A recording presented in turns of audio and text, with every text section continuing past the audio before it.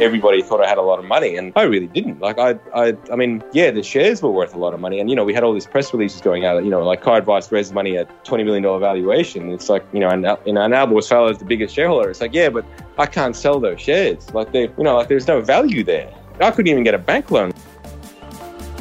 Welcome to Yarrow's podcast, where you'll discover the stories behind world-class performers, business builders, and enlightened leaders.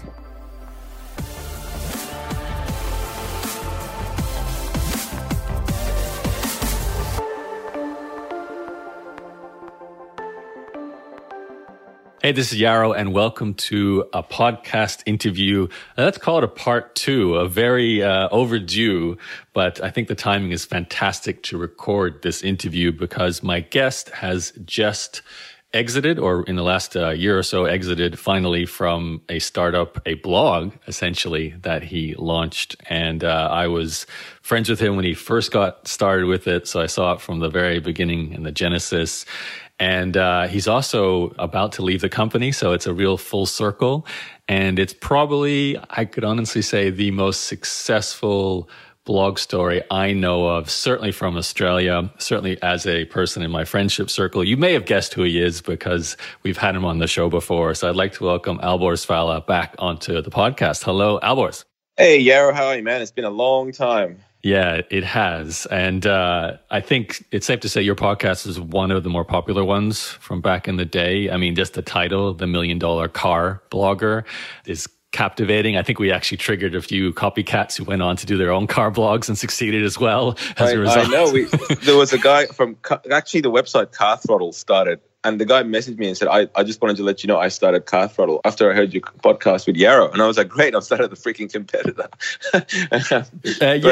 Did you know he recently exited? I know, he recently exited as well. And I was like, God damn it. But hey, I'm glad, because that's what the whole point of this thing is to inspire people to do stuff. So. Yeah, and I've actually got in touch with that, and he's coming on a podcast in the future. So we'll hear. Tell him I said hi. For sure. We'll hear his $1 Million Car Blog story, hopefully, as well. But you're the original, at least as far as I know, Al. So thank God. For those listening, though, who may never have heard of you, it was a long time ago. They probably haven't heard your first interview we did. I'll link to that, obviously, with the show notes. So we're not going to repeat the genesis origin story of your business, caradvice.com or caradvice.com.au when you first got started. That's a story we can sort of summarize. You started a car blog when we were both at UQ. Maybe you want to give us just a quick summary of that early days, the very, very early days? Yeah, man. Very, very early days. Website started in 2006 while we were at UQ. I think actually, we were working together at UQ at the time in Brisbane, Australia, I should say, for those that don't know. It sort of not immediately took off, but it sort of immediately had a lot of positive signs. Within 6 months, I quit my job, raised some money, and sort of went at it full time. And to cut a long story short, in 2016, we sold it on a 2-year earnout, and in end of 2018, the earnout finished. So yeah, it's absolutely been a crazy whirlwind journey, but it's been a fantastic one and a really, really fun and exciting one for me and everybody else that was involved. Now, when you say earnout, that means you basically sold the company. Do you just want to give the numbers and who bought it and just a summary of that, the end point as well? Yeah, so the original sale figure that was reported was for 35 mil for Car Advice. That was in 2016. That was what we thought we had sold it for, because we figured that, because they paid us the first half of the business at a 35 mil valuation. And the second half, we thought, we can get the rest of it at the same valuation, we'll be delighted. Except we did ridiculously better. I think the second half was valued close to 100. And so therefore, the total valuation for the business was over 60 mil. I think it was about 68 or 62.8. I can't remember, but it was over 60 mil. So yeah, the whole thing, the total enterprise value of it by the time it was sold was over $60 million. So it was a pretty good outcome. Not one that I expected when I first signed the deal in 2016, because I would have, honest to God, just taken the whole thing at a 35 mil valuation if they'd let me, but they didn't. They actually made it so that the rest of my shares were worth zero at the time, and I had to work to make them worth something. And my God, did we work to make them worth something, but we didn't know, they could have been worth nothing. And who'd you sell to? Channel 9 in Australia, or 9 Entertainment Company, which is now the biggest media organisation in Australia. They recently also bought Fairfax. So yeah, it's a $1 billion media company. And it's safe to say you walked away a very wealthy man after all this, and probably safe to say way back in 2006, you never saw this outcome coming, or did you? Were you that confident? No, man, it would be a complete and utter crap if I told you I did. I never, you knew me back then. I was just happy to go to lunch and have some money to eat something. I mean, I did this because I love cars. And, I know it sounds cliche, but I never really felt like it was work because I just loved doing stuff with cars and writing about cars and doing videos on cars. And, I was excited just by the thought of continuously doing that. And that's sort of what drove me. And obviously we had a lot of help along the way from some really great people, whether the early staff or some good CEOs towards the end and things like that. But yeah, I mean, ultimately everybody always associates Car Advice with me and not with as much with other people, but it was very much a team effort. But we all, like every single person, including you, Yara, that ever invested in Car Advice made money. So it's a good outcome. Yeah, I should disclose that I was also an early, I think the last branch of private investing. You should have been a lot earlier. I should have been, yeah. But thankfully got in there at some point. So I have to thank you for that too, Alborz. I guess I haven't had a chance to say that in person. So, appreciate the you should buy a car with the earnings. Something. I don't know. You don't buy an electric car. I'm going to buy a Tesla if I do that. Yeah. That makes me feel sick that money has gone to a Tesla. No, I haven't yet. I'm actually still in the car sharing world. I can't bring myself to buy a car, so I have too many other modes of transport available to me, which probably makes you feel sick too. But it's just... It does. I haven't caught public transport for about 15 years. So I do every day, or I just share bikes and share scooters and use Uber and all that sort of stuff. No, I use Uber. I suppose these days that's regarded as transport, isn't it? It is, yeah. Car2Go, big fan of that, and Turo as well, which I think is the Airbnb for cars. I think that's a pretty cool new business as well, fairly new business anyway. I'd actually be curious to know what you think of all these new developing transportation, whether they're going to eliminate cars. But I want to stick to your story for the time being. We can talk about the future at the end of the interview. So at the conclusion of our last podcast interview, if I remember right, you told the story of how you were the one-man show, as you just mentioned before. You were writing the articles. You just love cars. Then I remember you met Anthony Crawford, who kind of was the catalyst to say, let's make this a serious business. Let's, I'll invest and we'll bring on, I don't know if you got a board of directors, but you certainly were looking to put more people in place at that time around that sort of, I won't call it traditional journalist model, but maybe the new online media model for covering content, in this case, cars. And then I remember the real big change was when you guys had that trip over to to Europe, to drive the Bugatti Veyron and a bunch of other supercars or hypercars. I don't know what they call them nowadays. And that was what cemented your criteria and your status, I guess, as an actual significant source of media content, like a real, I won't say magazine or newspaper, but a real journalist for getting real cars, and because you were struggling before that. And I think that's around the time we cut off the interview. You're already doing several $1 million, maybe $1 million at least in revenue from advertising. And you had a small team. And then I think you were also possibly your CEO at the time was realestate.com.au. The CEO or your investor? The chairman. It was our chairman at the time. Yeah, look, that was, I think, 2008, 2009 when we must have done that. That would have been quite some time ago now. Yes. That's literally 10 years ago. Yes. So obviously, you're right. So the first person that joined was Anthony Crawford, who I would regard as a co-founder, even though he came in about a year after the business started. And he wasn't an investor. He just, I think he actually made me believe that this thing probably would be something, even though the site was growing. And I mean, I had AdSense on it. So that was but the extent of my ambitions in some ways. We were just running AdSense on it. And, I don't know if you remember, but I quit when AdSense started making me more money than my full-time job. And I thought, that's interesting. I was like, I guess I don't need to work full-time anymore. And, I don't know, although it was the 17th business I started, I was very good at failing at businesses because I never really understood how to commercialize them or how to monetize them. So I think having Anthony on board, he didn't really know how to commercialize and monetize them either, but he believed in the bigger picture and he helped me see it and helped me believe it. And then once I believed it, then there was no one really stopping it. So then we just sort of grew the audience as fast as we could. I mean, after that interview, obviously we went through the tailwind of the GFC, which hit Australia after it hit the rest of the world, sort of in 2019, which was a really, really difficult time for the business. When, we were 2009, you mean, not 2009? 2009, sorry, 2009, yeah. So we were, at one stage, we were days away from insolvency or shutting down because we couldn't afford to pay staff. And, we raised money at some horrendous valuations and made a lot of people an absolute killing. That's when I should have bought in. That's when you should have bought in. Yeah. But you were going down, Hey? You were going down. I know. Well, that's why it's called a risky investment. Yeah, true. It is. I'm sure plenty of people invested in things that actually failed as well. So you gotta. Yeah. So that was 2009. 2010, we sort of really started to put it all together. Hired a CEO that took us from making, I think, $600,000-$700,000 a year to 2.5 in one 12-month period with nothing changing except someone actually focusing on monetization. And then we went from 2.5 to 4 point something. And then it sort of just continued to grow from there. And I mean, we're now doing... Let me ask you that because that's obviously opens up a lot of questions. So I know you were the content man to begin with, and Anthony comes on, and I know he's a supercar fan as well, so he was producing content to cover cars.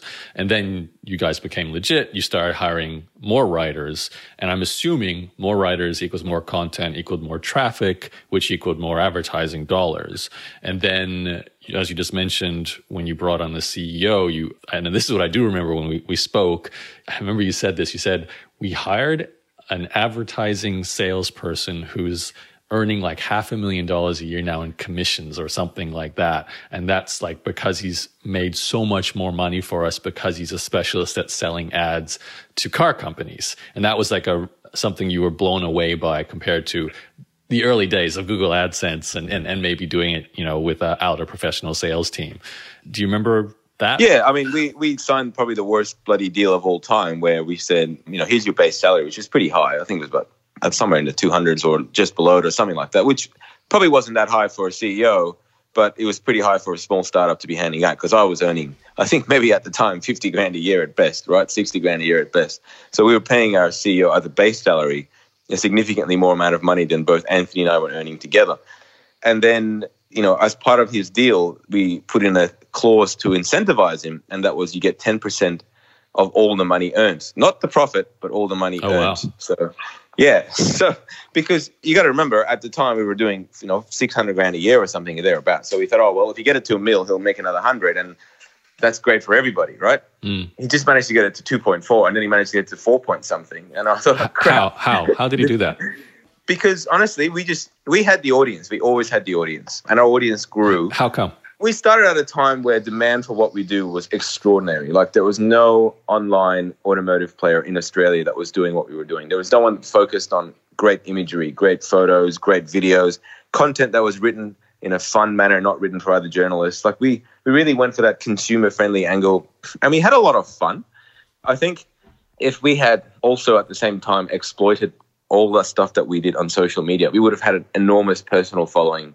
But we didn't. Like we just focused so hard on the website and the actual like SEO and all the business side of it. And that worked amazingly, and I don't have any regrets about it. But one of the reasons I think we were so popular and sort of really grew in the car community and the car enthusiast space was because we were having a lot of fun. And it was pretty obvious for anyone that was reading it. Like we were just driving supercars. We were driving every car. The stories were great. The culture was great. There was a lot of great energy around it. And we grew for the first, I think, 11 and a half years. Every single month was better than the month of the prior year. Like for 11 and a half years, we never actually went down in traffic. Every month, year on year, we grew. Every year on year, we grew. It was absolutely incredible. I can't imagine I remember you really loved the stats of your website. So if I asked you to kind of look back, I know it's 11 years, it's a long time, but 13 years actually. 13, okay, we've known each other for that long too now. But do you remember looking at your stats? Like, do you feel like, okay, we know if we write twice as many articles each month, we double our traffic, and it's coming, mostly from Google search results. Like, could you see correlation? Because I know I had a blog at the same time, but I eventually hit a plateau. Now, unlike you guys, I didn't, build a journalist team and go out and cover everything I could in my niche. I went down the sort of personal brand area. It's very different for automotive because we don't have to look for the content. The content comes to us. Okay. And, there's roughly 300 new model year releases of cars in Australia. So if you sort of think about that, That's a guaranteed 300 reviews. Actually, it's probably more because each car has multiple variants. Then you've got all the news. Then you've got all the industry stuff. It's like this. We actually can't keep up. Like we've got, I think at the moment, we've got 50 people full-time at least at Car Advice across, Brisbane, Sydney and Melbourne. And we could do so much more content still. Obviously all those people don't do content, but it's never been a case where, we don't know what to write about. It's always been a case where we don't have time to cover that. That's still the case today. We just don't have time to cover everything. So the industry obviously dictates that. So I think maybe for some people that are in a category whereby the information flow isn't as high, or that the commercialization of that information flow isn't as high, because cars are huge. They're $1 trillion business in the world. So there's a lot of effort being put into them, and a lot of car companies put a lot of effort into getting into media. So they kind of do a lot of the work for us in some ways. Right. That was going to lead me to a question, because it sounds like you could just keep adding more writers and more content producers if you wanted to, because there's more to cover. But that obviously means you have more salaries to pay. Now, I think most people, in no matter what subject, would say, you know what, I've got more topics to cover than I could possibly cover, but I don't have cash to pay more people to write. You guys seem to manage that. Your team was, I remember it was like you were 6 people, 8 people, 10 people, 20 people. And a lot of those people were content producers. So do you think purely because you can monetize your content at a higher return just because of your niche that made that work? Oh, absolutely. There's no doubt in my mind, because automotive is I think it's the second biggest advertising category on the internet. What's one? I think it's either finance. I think it's finance. So I shouldn't say on the internet. I should say in Australia. I don't know about the global stats, but in Australia, automotive is either 1 or 2. Sometimes it's 2, sometimes it's 1. It's huge. Like you'll go on any site and you'll see ads for cars. It doesn't matter if it's a car site or not. What we offered was a very safe environment where people that were there were looking for car content. And I can tell you, and I always use this example if you would remember, no one ever Googles a Kia for fun. Like no one is Googling a Kia Rio or a Kia Cerato because they're bored at home on Google and going, I wonder what that car's like. They're only doing it because they're looking to buy the car. So when they Google the car and they find us and they're reading it, that environment that we provide is very advertiser friendly. Now, that doesn't mean we're going to write nice things about cars. We never have. If the car is shit, the car is shit. And I know you told me not to swear, but sometimes I have to. Thanks. Yeah. But, if the car is not great, we're going to tell you the car is not great. However, it's so you could have just said that. I could have, but that's not me. Yeah. You know how hard it's been not to swear up until this point? Okay. The environment was as such that if we had a review of a car, of let's say a Hyundai, and it wasn't great, then obviously Hyundai wouldn't want their ads around it, which is totally fine, because Toyota would, or Ford would, or somebody else would. And we had this really good competitive marketplace where we have always been oversold. Like our inventory has always been our biggest issue. We do not have enough page impressions for ads. And that's been my biggest business challenge with Car Advice, is that we never had enough page impressions, because we have always it's like a flight that's full. We always oversell and then try and work out a way to deliver it. And usually we don't and do make good or whatever, and we just sort of this consistent issue of not being able to deliver what we sold because we just didn't have enough impressions. So we just, like you said, if we just kept writing more content, it would work. But it's not as easy. I know it sounds logical, you just keep adding more journalists, but as you would know, the more staff you add, the less productive they become. I know it sounds really strange, but because of the structure of how it all works, like when we were so I'll give you a good example. When we had 8 journalists, and now that we have, I think, 15 or 16, our content has not doubled. It might have increased by 20 to 25%. And the reason for that is because there's just more complexity. We tend to do different types of content that requires more people. So we'll do like a 10-car comparison, which would be impossible to do with a small team, but is now very possible with a bigger team. And that content, it's like a pillar article, right? Like, the stuff that you used to talk about back in the day. It's a piece of content that is valid and very helpful for a 12-month period where those cars are very much new and best small car, for example, as a comparison. And that becomes an article that will just get hits for a very, very long time. But you could make the argument that if you did the time that went into that, which is probably 2 weeks to get it all, do all the photography, video and all that, you could write 100 articles by those 10 people. And that would probably get more page impressions. Really, it probably would over that period of time. But we're trying to do something that's right for the consumer as well. So we have to always keep that in mind. We always had an audience-first approach, and we always did it from an audience perspective. We never did it from a monetary perspective. And I think in some ways that hurt us, but it also means I sleep better at night.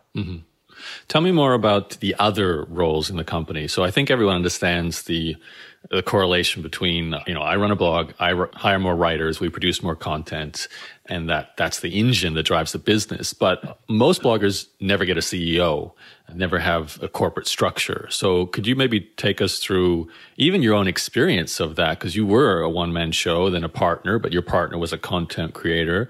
How did you transition? Because I know one of the reasons why I would never have followed in your footsteps, I didn't have the topic with the commercialization potential. Maybe I did, who knows?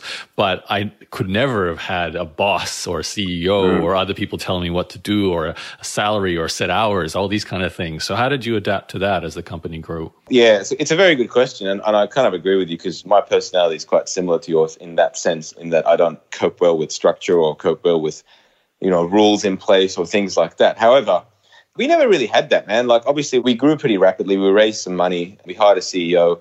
We were fortunate in many ways that the CEOs we hired sort of understood our role. I mean, one, because we had majority control of the company, so it's not like they were going to fire us. But two, they sort of really looked at me, okay, these guys know how to make content. They're really good in the industry. They're great ambassadors. They're helping us get money through the door. They just don't know how to close the deals. They don't know how to make it happen afterwards. So the other roles we had, we had obviously a CEO. We had a head of sales. We had all the ad operations guys, like people that actually had to put the ads up there and generate the traffic reports and make sure it was all working and all sorts. That's stuff that I could do, but I didn't want to. It's just not me. That's not where I was good at for the business. And, we had a lot of salespeople. We had marketing people. We had, publishing support people. We've got 50 people now. It's crazy. To be honest, if you told me what they all do, I probably couldn't tell you. I probably couldn't tell you. And that sounds bad, but it's just true. Yeah, that's what you expect. I guess so. I mean, it gets as it gets bigger, people have very specific roles that in the past you could have said, we had one person that did 3 of those, and now we have 3 people to do all those. So, things grow and, businesses expand and stuff like that. But up until extremely recently, where we did become 100% owned by a media company, the culture was still very good. Like, we still did it because we all love cars. No one, including Anthony and I, ever did this for money. Like, it was never a case of, we're going to grow this thing and sell it. That was just a bonus. I think it's probably worth mentioning that we were very well down the path of listing the business. We even had our stock code. We were days away, 10 days maybe away from actually listing the business. So that was our plan. Listing on the stock exchange, doing an IPO. Exactly, yes. We had done a pre-IPO round. We had the investment bank. We spent, I don't know how much, must have been hundreds and hundreds of thousands of dollars to get this business to be IPO compliant and get ready to list on the Australian Stock Exchange. So we went down that path, man. It just happened to be that. I mean, I can tell you that story now, I suppose. I want to make sure we don't miss, because you have to make that choice for a reason, and that's the point where you're thinking we have an established business, and the next obvious step is we need more funding. So we either IPO or sell to someone bigger. I feel like we're filling out a lot of the pieces. So your team got bigger.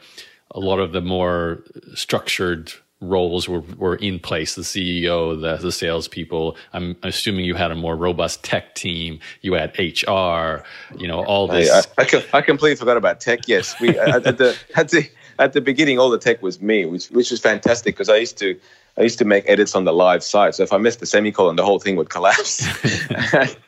And that was fun, because I have a tech background, but it was pretty evident to me that when we had real. It's like, it was a bit of a waking up moment, because when we went from making 20 grand a month to making 100 grand a month, say as an example, and I would make a change and the site would go down for 2 hours, that had a real material impact, because we would not be delivering ads for an hour.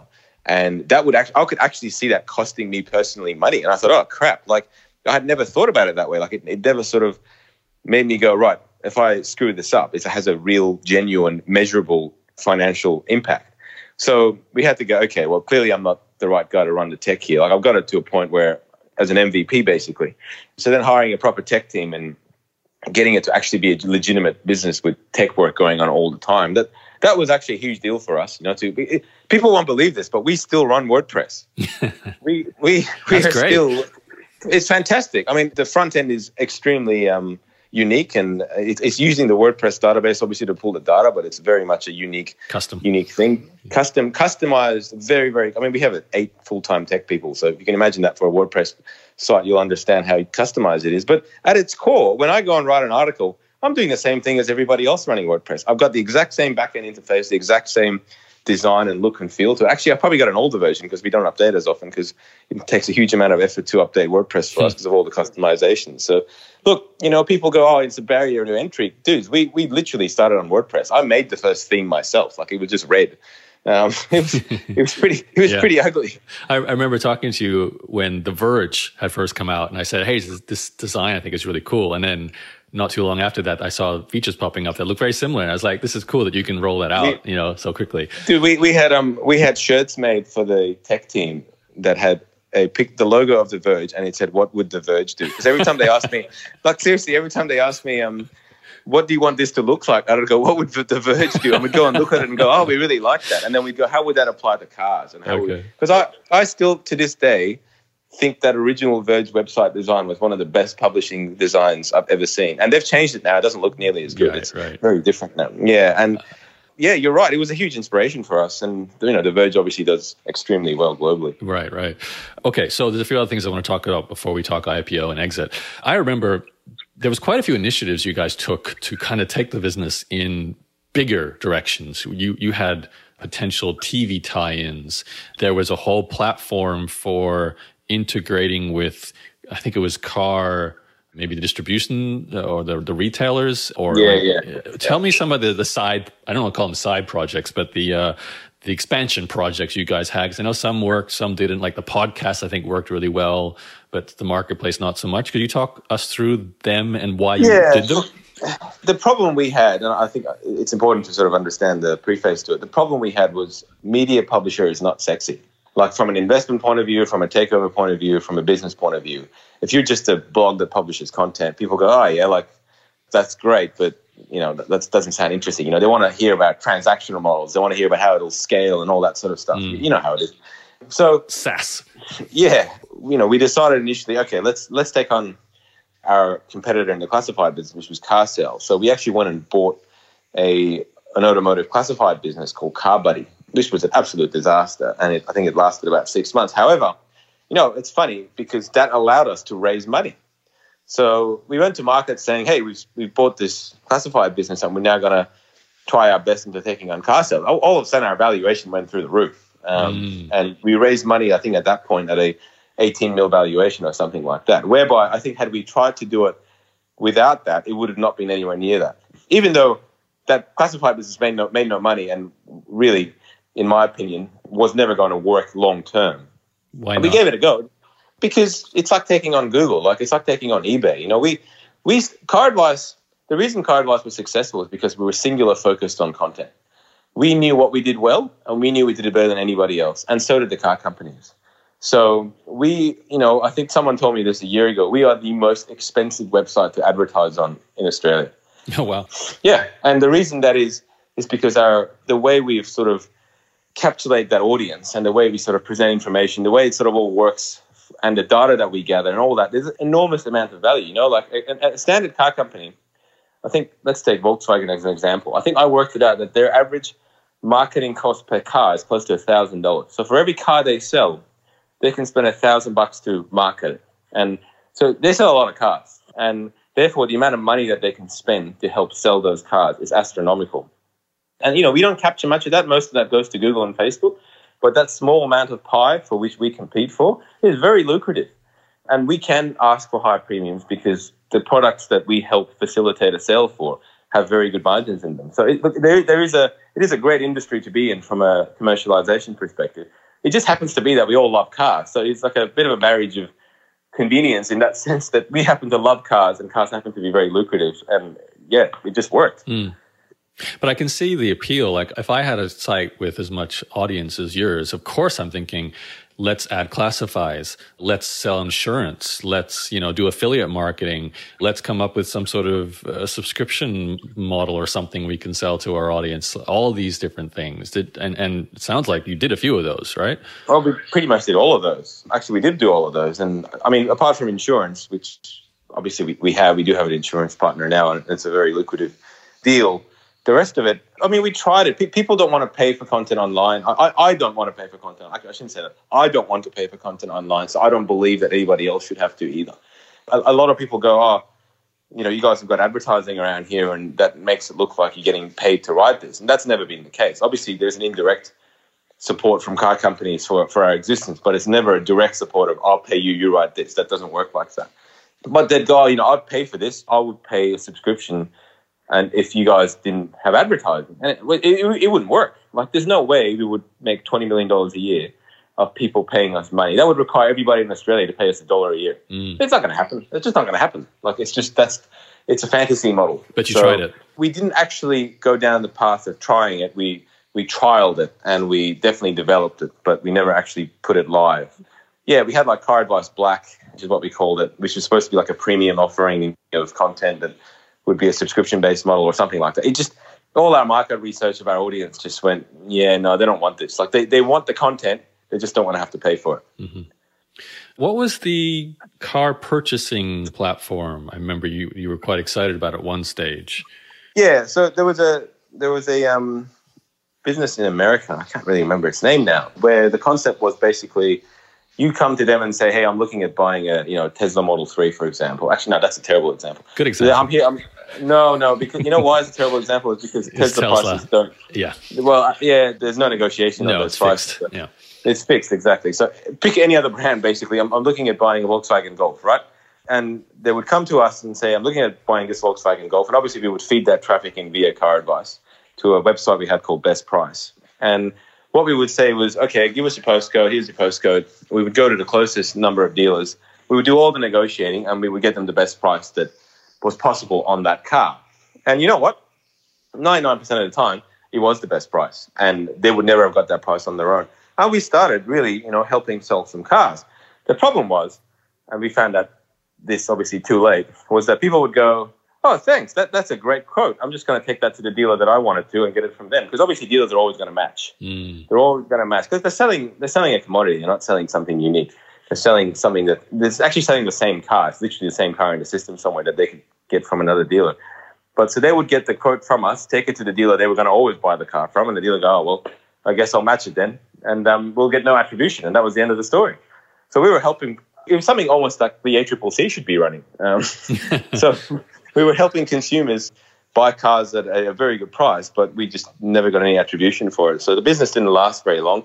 We moved a lot of cars, but yeah, it made no money. So it wasn't ideal. Okay. What did work? I know the podcast, I remember, maybe to connect the dots here, around about this time, or maybe it was just before you tried this car purchasing platform, you brought on Andrew Beecher as your, I guess, the CEO that took you to an exit. Is that right, around that time? Yeah. I think he was around 2015 from memory, or 14, 15. So we had that year or the year prior, I think it was, so he came on 15. In 2014, we tried to sell the business. So I think it's sort of worth mentioning that we had I personally took on some investors in the early days that I very much regretted. Some hostile investors that put in minimum amounts of money and made a lot more. And why did you do that? The first investor I ever took on put in 20 grand for 20%. And it was not a good investment for me. It was not a good investment for the business. And it wasn't even the 20% or the 20 grand that was annoying. It was the amount of agitation that was caused throughout this 10-year period by this one investor who had a reasonably substantial shareholding. And it just, I don't know why. I did it because I didn't know any better. Honestly, like I didn't have the business acumen to go, well, hang on, this is a poor valuation, one, and two, what do you bring to the table? It was star power. Wasn't that the kind of in your mind, I guess back then, it might have been thinking this is legit because this is a real serious multimillionaire CEO of a huge company who's coming on board? That wasn't Simon Baker from Real Estate. Okay, that wasn't. No. That was Roger Coleman I'm referring to. Okay. Yeah. No, I'm glad we're name dropping here. yeah. Well, I mean, it's the truth, so I don't mind saying it. But okay. So Simon Baker, who was the CEO of realestate.com.au, which is a multi-billion-dollar business, he was our chairman, and he was very good. He's not the easiest character in the world, but I personally learnt a lot from him, and I think the business benefited from having him on board. He kind of steered us in the right direction. But the first investor we ever took on, as I mentioned, the reason I mentioned it is because there was a lot of agitation in 2014 that people wanted to see some value realization of their investment. I mean, we're talking about someone who put in 20 grand here, right? But anyway, there was a lot of agitation of, when are we going to do a sale? When are we going to do a listing? When are we going to do whatever? When do I get my money, basically? When do I get my money? When do I see a return on this? And so we sort of decided, okay, well, let's see if we can sell this business because it was just getting a bit too much for us. And we went down the process of... Let me just point out one thing, too. You personally hadn't made any money yet besides your salary. So that would appeal to you, too, yeah? Oh, dude, I was broke up until 2015 when Macquarie Bank bought into us 5% of Car Advice. I would classify myself as legitimately broke. It's true, just a fact. I mean, that's startup life, isn't it? Like that's what happened. It's like, you broke. You were rich on paper, though. Well, I guess so. But when I can't sell the shares, what are they worth? It wasn't publicly listed, so it wasn't like I could borrow against them or anything like that. They had a valuation based on the last capital raising, but good luck trying to sell the shares to someone for a monetary value that they just gave you and you walked away. So anyway, so in 2014, we went down the path of selling the business, and we hired a investment banker and sort of spent hundreds of thousands of dollars in getting this packs ready and going and talking to all the people that we thought would be interested. And I still remember like it was yesterday, we had a deadline for the date for the offers to come through for the sale of this business, right? Like we would have taken 15, man. Honestly, I would have probably taken 10. I reckon if it came at 10, I would have taken 10. But our aim was to get to 15, and there was some talk of, maybe we'll get 20 or whatever. I was on a flight from Brisbane to Hong Kong on my way to Europe, and the deadline was after I landed in Hong Kong. And I was on that plane. I think I had an hour of sleep, I was at a moment where I couldn't stop thinking. And I landed in Hong Kong, and the first thing I did was call Anthony, and I said, "Tell me, man, what's the good news?" He goes, "Dude, there's been one offer, and it's for $4 million." Ouch. And I thought, ouch. Yeah, exactly. Ouch, man. I had to sit down at the lounge. I sat down on a chair, and I just sort of, I won't swear, but I definitely swore. Thank you. Yeah, and I just thought, damn, like really? After all that, like after 8 years of doing all this is the best we can do, like $4 million. Like we were making more money as revenue then. We were. Our revenues then were like, I think, 8 or 9 mil. So it was actually like an insult offer, if anything. And it was only from one party. The rest didn't even bother to put in an offer. It was just like, you're just not worth anything to us. So that was 2014. We had a CEO change due to some unfortunate circumstances. We had, we had a new CEO put in, and we decided, we're not going to sell. That's not what we're doing. We're actually going to double down, invest in our business, invest in our content, and list the business, right? So we started that process in 2015. And 2015, I think, of all the years in Car Advice, was the best. The energy was at its peak. We were hiring people left, right, and center. There were parties on boats. It was like something out of a startup movie. Like it was out of control. We spent like 250 grand on this party one time and invited like hundreds of people, and people still talk about it today. It was, honest to God, out of control, but it was so much fun. We just had so much fun. And that was what the energy was like. Every day people like look forward to coming to work, look forward to doing stuff. We'd go-karting. It was, I miss those days, man. I really do. That was a really good year. And as we went down the process of listing, it became pretty evident and leaked to the media that, Car Advice was looking to do a listing, as it would, I suppose. All of a sudden, all these people that had rejected buying us became strangely interested. That, oh, right, so this business is listing. That means obviously it's going to be removed from the pool of companies that could be potentially bought in the future. And these same companies, honest to God, these same companies that couldn't even be bothered to entertain a chat with us, let alone put in an offer, were all of a sudden chasing us for a sale. And I actually thought it was quite humorous. But I said to Andrew, I said, no, we're not going to go down that path. Like, we're not going to get tricked by these companies into making us think they're going to buy us, because we've had that before. That company that put in a $4 million offer, which I won't name, very much indicated that the offer would be significantly higher. And I think they were just trying to get access to all our data, because they were a competitor to us, to get access to all our data and really understand how we work. So they made it sound like it was something when it clearly wasn't. And I wasn't going to fall for the same trick twice, right? So I said to them, we give them a one-page document with some facts and figures. If they're interested, NDAs, whatever, and we sort of give them a little bit more, but nothing. We continue down the path of an IPO. So we did. We continued down the path of an IPO. We were not very far off from it either. But in the last probably 2 months prior, we had some serious bite from two media companies. One of them eventually dropped out when it just became a bit of a bidding thing. But yeah, I mean, Channel 9 ultimately came in with an offer whereby we thought we could list and this thing could be worth more. But personally, for people like me who had, I was the biggest shareholder in the company, I wouldn't be able to sell shares in a publicly listed company when I was a director and a founder. It would just crash the stock market. I mean, sorry, not the stock market, but the stock on the market. You look at a company like Kogan. For those of you that don't know, it's a big sort of online retailer in Australia. Every time the founder, Ruslan Kogan, sells like $1 million worth of shares, the shares go down by 10%. It's absurd because he obviously has to declare that he sold some shares. And everyone goes, it's falling apart. He's selling out. It's like, well, he's got like $400 million worth of shares he can't sell. And I was like, and I sort of thought about it. I thought, I don't want to go down that path where I have to be able to sell in certain windows and certain reporting things and only a little bit here and there and be really cagey about it.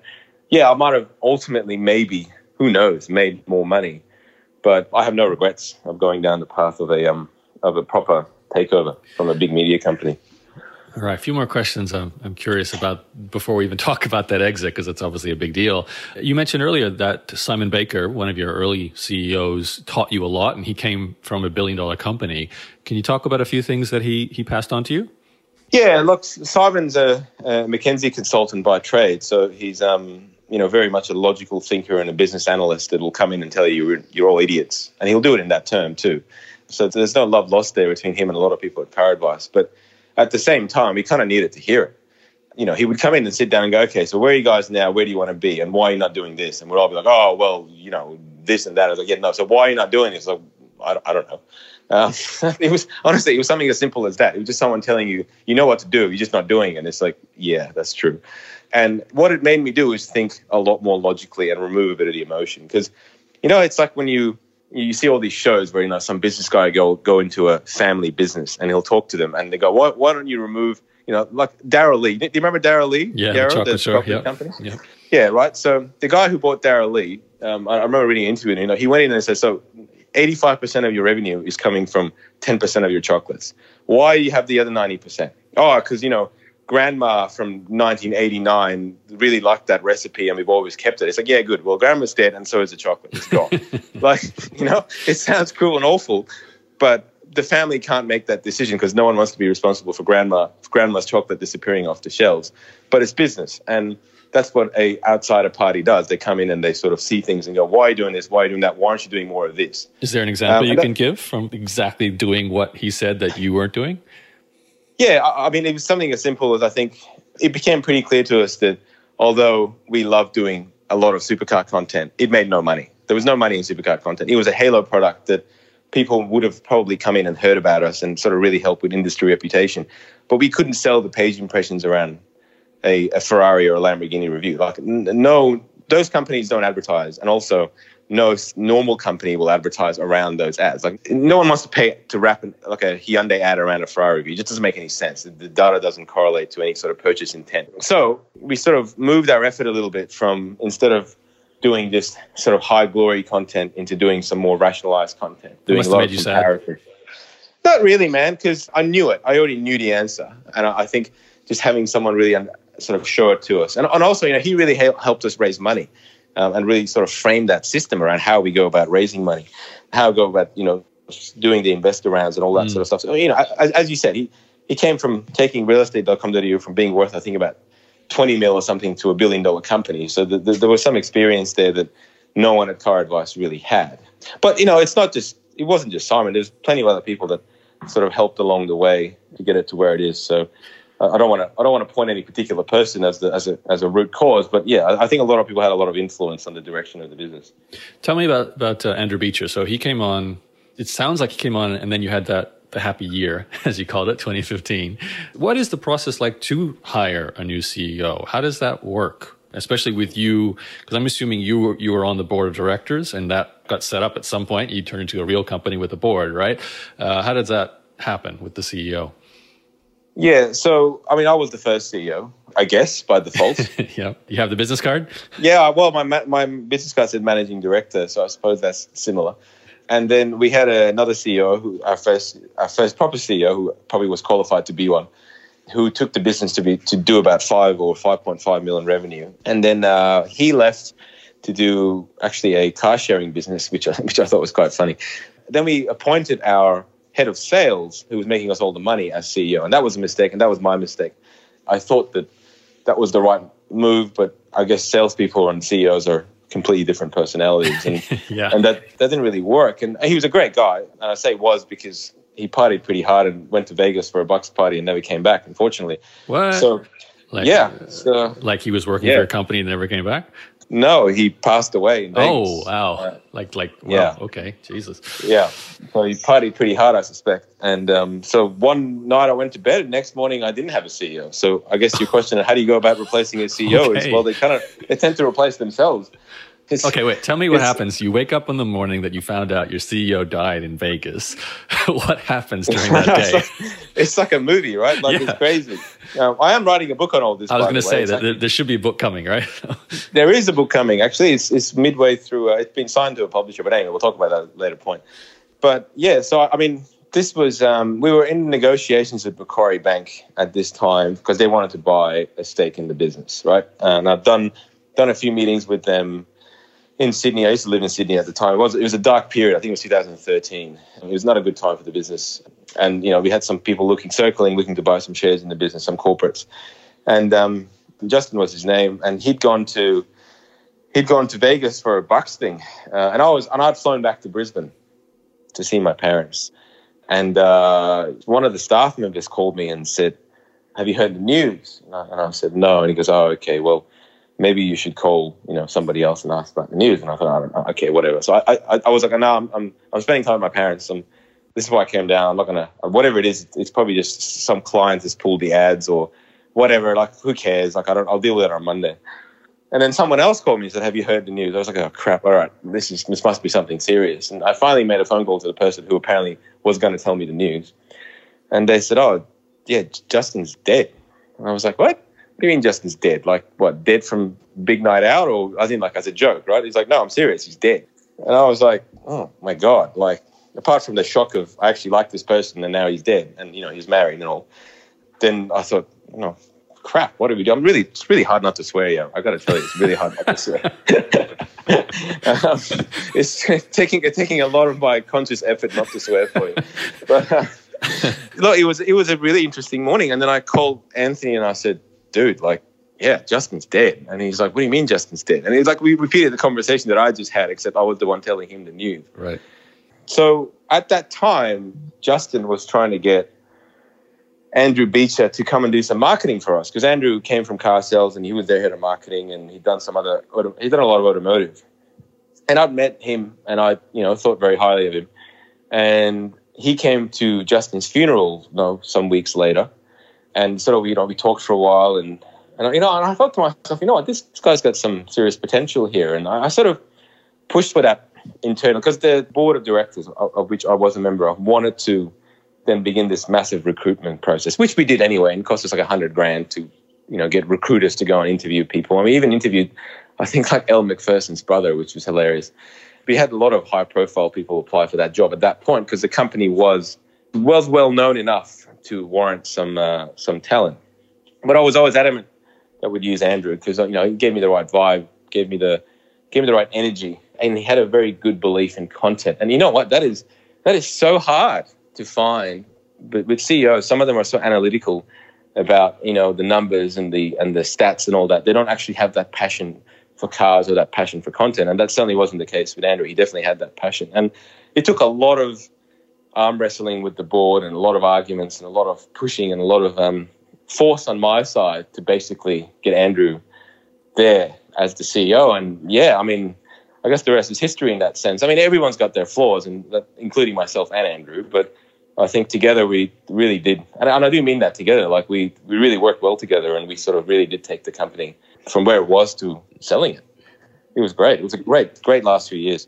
Did you have, like, I read a lot of startup bios, and more I'm hearing about founders like Uber, Travis Kalanick, and Mark, Facebook. They have like super power shares that give them basically control over their company. Yeah. Do you, like, in terms of your board and like even hiring a CEO, are you able to instigate that by yourself, or do you always have to have I wasn't smart enough to set up like Class A and Class B shares with, different voting rights. I should have, but I never did. And I will for the next business. But I didn't. And therefore, thankfully, with me and Tony and and some small friendly shareholders like yourself, we did always have majority control of the business up until obviously we sold it. So it only really came unstuck when we required supermajority votes. And the person who had written our shareholder constitution was that first initial investor I mentioned before. And there were some really strange clauses in there where it required like 100% of the vote or like 90-something% of the vote for certain things to take place. And that really made it extremely difficult because one person could hold the power to make something happen or not make something happen. And the amount of time that was wasted on sort of the bureaucracy and the red tape of stuff because, we had a shareholder that just wasn't willing to cooperate. It was a lot. Like there was a lot of time wasted there. And I learned a lot from that. And as good as it was to have this board structure with minutes being taken and records and all that sort of crap, like ultimately most of it was a waste of time. We knew what to do. We knew how to do it. We just needed to go ahead and do it. And we just had a lot of infighting at the board level. And that's one reason why I think we did go through the idea of trying to sell in 2014, because even I was exhausted. I was exhausted by having to just consistently fight for what I knew was the right thing to do. I didn't want to fight anymore. I'd lost the fight in me. Now, during all this time, as I know very well, you were on planes constantly traveling around the world, writing articles about cars like that. That was your thing. You never were in Australia, it seemed like. And I remember on like Facebook, you were constantly saying, this is my itinerary for the next 3 weeks. It was like Spain and then Dubai and then Brisbane and then Sydney and then New York and then you were all over the place. Well, I think for the last 3-4 years consistently, I was in the top 20 most frequent flyers for Qantas. And for the last, I think 5 or 6 years, my average flights per year would have been over 250, at least. I think one year I even cracked 300. It was insane. It's actually insanity. I still fly, but not as much. Last year, I did 19 overseas flights, as in 19 trips overseas. And in the middle of that, obviously, there's a lot of other flying domestically. I'm going to Melbourne, Sydney every week. I'll go somewhere else.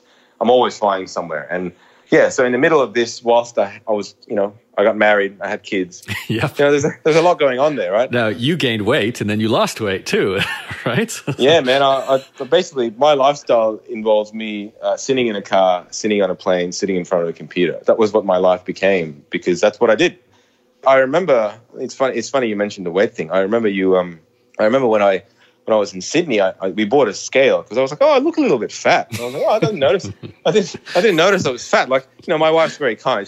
My wife's absolutely gorgeous, and she would never ever say that to me. But I bought a scale, and I remember weighing like 78 kilos, and I stood on it, and it said like 103. I was like, that must be broken, right? I had I genuinely thought, this thing's broken. Like the scale's broken because my body image in my mind had never changed. Right. And I went and got another scale. I literally went and got another scale. I went, no, this one's broken. This. And I got another scale and I stood on it. I went, it actually said 103.5 or something. It's slightly higher. And I went to the mirror and I looked at myself side on. I went, holy fuck, I'm fat. It was the weirdest realization. It's like one of those moments of, oh my God, I didn't know that. I didn't realize I was fat. Uh-huh. And at least I came to accept it and I didn't do anything about it because I just didn't have the mental capacity till, a few years later. It had a huge effect on my life. I had kidney stones because of all the flying. I've got 3 kidney stones in me at this very moment that I'm talking to you. And you spend that much time on a plane, dehydrated or traveling, or just the plane atmosphere is not conducive to good health. So, it takes a lot out of you, man. The lifestyle that I have lived, and I guess to an extent I still do live, is fantastic. I love it because I love cars and I love the industry, and I'm much healthier now because I go to the gym every single day and I eat really well.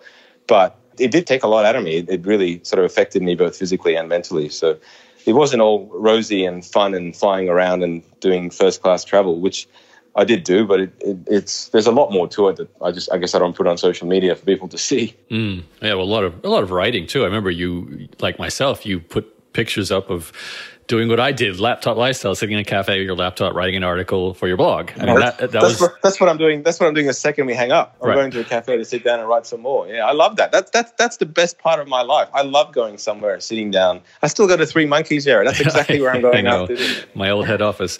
That's it. It's now my new head office. Take me forward with you and Andrew comes on. You're happy. You got the CEO you wanted. You guys eventually start to make that decision. We're doing an IPO. Can you just give me a little bit behind the scenes with the IPO process? Not that you guys ended up doing it, because I am kind of curious. That's a long way from Alborz sitting in his parents' bedroom writing car blog posts to potentially listing on the Australian stock market and being one of that sort of poster child of a startup who goes public. Did you sort of take stock, or is it more of like, we just got to do this because I got to get my money out and get some equity and get rid of these bad investors and so on?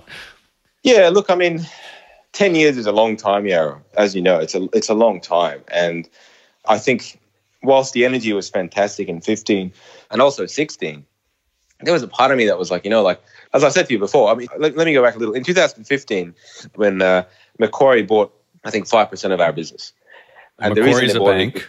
Macquarie is the biggest financier of car loans in Australia. So Macquarie Bank is a huge bank, but yes, they're also they basically fund the car industry in terms of finance. And they wanted to have a stake in us because we were the biggest new car editorial website in Australia. And they wanted to sort of leverage that to help get more finance. But also what they wanted to do is be able to call up people and say, hey, your lease is coming up.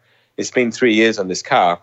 Do you want to, you should look at a new one. Here's what here's what Car Advice recommends. And they could say that knowing that when they sent them to Car Advice, there was no other leasing company, there was no other finance company that was competing for that space. So they kind of bought themselves access to information in a friendly way that, we own part of them. There was an exclusivity where we wouldn't be having anybody else. Oh. So basically, they take a little bit of shares, and that then forces you to not use any competitors to them for advertising insurance. Is that right? Or finance. For finance, that's correct. Yes, and obviously sounds kind of sneaky. Well, they also became our finance partner, so they're also paying us for it. But I think they felt more comfortable having a shareholding in it, so we couldn't just. And that happens a lot, though, doesn't it? Like, let's face it, a lot of companies get financiers who buy a share of a company, like Google buys into Uber, and then starts developing their own automatic cars, and it's like all this crossover of capital and ownership and revenue streams and so on. So it's not that unusual. No, not at all, except we're not Uber, but yeah. We're like a billionth of the size. Yeah, but you're in Australia, smaller market. Yeah, exactly. Similar concept. So that transaction in 2015 was the first time I ever sold a single share in Car Advice. And it felt amazing. It was like this capital injection of a few $100,000. And I just kept getting receipts from the bank. I just kept going and getting more printouts because I was like, wow, there's money in my bank account. That's amazing. I went from being broke to having some money in the bank account. Did you buy the Aston Martin at that point? I did, and that was a pretty stupid thing to do. Tell us about that. So I know Alborz when he bought this orange Aston Martin. So you looked the part finally, I guess, the owning a car as well as driving the cars, right? Yeah, and you know what? At the time, it was the wrong decision, but over time, it was the best decision I ever made. Explain. So when I bought it, I shouldn't have bought it because it was the first time we had some money. My wife and I, we just bought a house. I had to remove myself from our board of directors so the bank would give me a loan. Oh, wow. Because the bank was like, what, you work for a company, you're a director? I was like, yes. It's like, oh, no, that's too risky. It was like, okay, well, why? Because you control your own salary and it's going to be manipulated, all these crap rules. So wow. I went, okay, hang on. I removed myself from the board of directors, applied for the loan, they approved it, then I put myself back on the board. It was like the dumbest thing. Oh, wow. That you could, honestly, it was ridiculous that the banks do not comprehend if you work for yourself. They hate it. It's a terrible thing. So when I got this money, what I should have probably done was go, hey, let's pay off the house, or let's pay off half the house, or whatever, or let's put it as an offset so that it reduces our mortgage payments, interest, or mortgage payments, whatever. But instead, I was like, you know what? I felt like at that point it was 9 years. I spent 9 years doing this. I really sort of wanted something for myself. A toy. The reason I bought the Aston is because Aston Martin was the first proper car company that ever gave us a car. And I know the guy who gave it to me, and I'm still friends with him. But he was the first guy that looked at us and went, like, this is a fucking 8-month-old business with 2 cowboys, but I liked them. Like, he came and met us, and I went, oh, these guys have got passion. These guys have got... And Aston Martin's a very prestigious brand. You know, they're not a... It's not like Ford. It's a very different type of consumer. But he saw something in us and went, you know, I'm going to give these guys a chance. I'm going to give them a car to review. And we did a great review, and obviously that relationship blossomed. And it's still today, we have an amazing relationship with Aston Martin. But I remember driving that car in Brisbane over the Story Bridge, and I said to myself, you know, it's really cruel to give a poor person a really expensive car, because for a few days they live this life that is not real. You know, they experience what is not real because that car goes back, and all the feelings and all the emotions that come with people thinking you own this, or it disappears. And it's like this constant... Oh, you mean as a car reviewer? Yeah, it's a constant form of torture for someone that loves cars and attention, which is both me. Because you have to give them back, I see. I have to give them back. And I remember like stories of having, you know, you get so much attention in these cars. But I remember I had a Kia Carnival, which for people that don't know, it's a 7-seat people mover van. And I remember the day before I had an Aston Martin, and I'd given the Aston back, and I picked up this 7-seat people mover, and I pulled up at the lights, and I looked over, and there's this convertible of 4 of the hottest girls I'd seen in a very long time. And they didn't even turn around and look, because I was in this Kia people mover, and I thought to myself, man, if that Aston was here right now, this would be a very different night. And I just, you know, like it was a form of consistent torture. So to bring it back, the reason I bought the car was because I had told myself, if I ever make money, this is what I'm buying. And I literally got the money, went and bought the car within a week, and I was delighted. I was so happy, and I still have that car. It's actually sitting 5 meters away from me right now, and I still drive it every day, and it still makes me happy. Why orange? The color of the car? It was the only. It's called Carousel Orange. It's the corner of the Nürburgring. It's a special edition Aston, and it was the only orange one in Oz, and it was almost, honest to God, identical to the logo of Car Advice's orange. Like if I was to do a sample color, it would have been almost identical. And I wasn't looking for an orange one, but this one showed up. I bought it in 20 minutes from when I saw it to when it was advertised to when I bought it. I called the guy up. He sent me a photo. I said, here's my credit card. Don't do anything. It's coming. I'm buying it. It's the perfect color. How much is a orange Aston? Oh, look, I think that the car when I bought it was roughly about $200 by the time I got it. So you gave away a pretty big chunk of your sold equity to buy that car when you... Yeah, absolutely. And the reason I say I have no regrets now is because that opened a door to me that had previously been closed, and that was being part of a community of these high-end cars with people that I've now met and have become extremely good friends with. That also inspired me to do a lot more. So, you know, when you hang out with people that are much more successful than you, you tend to become more successful. And had I not gone down that path, that door would never have been open to me. And so my friendship circle today, as a result of that car ownership, is completely different to what it was, 3-4 years ago.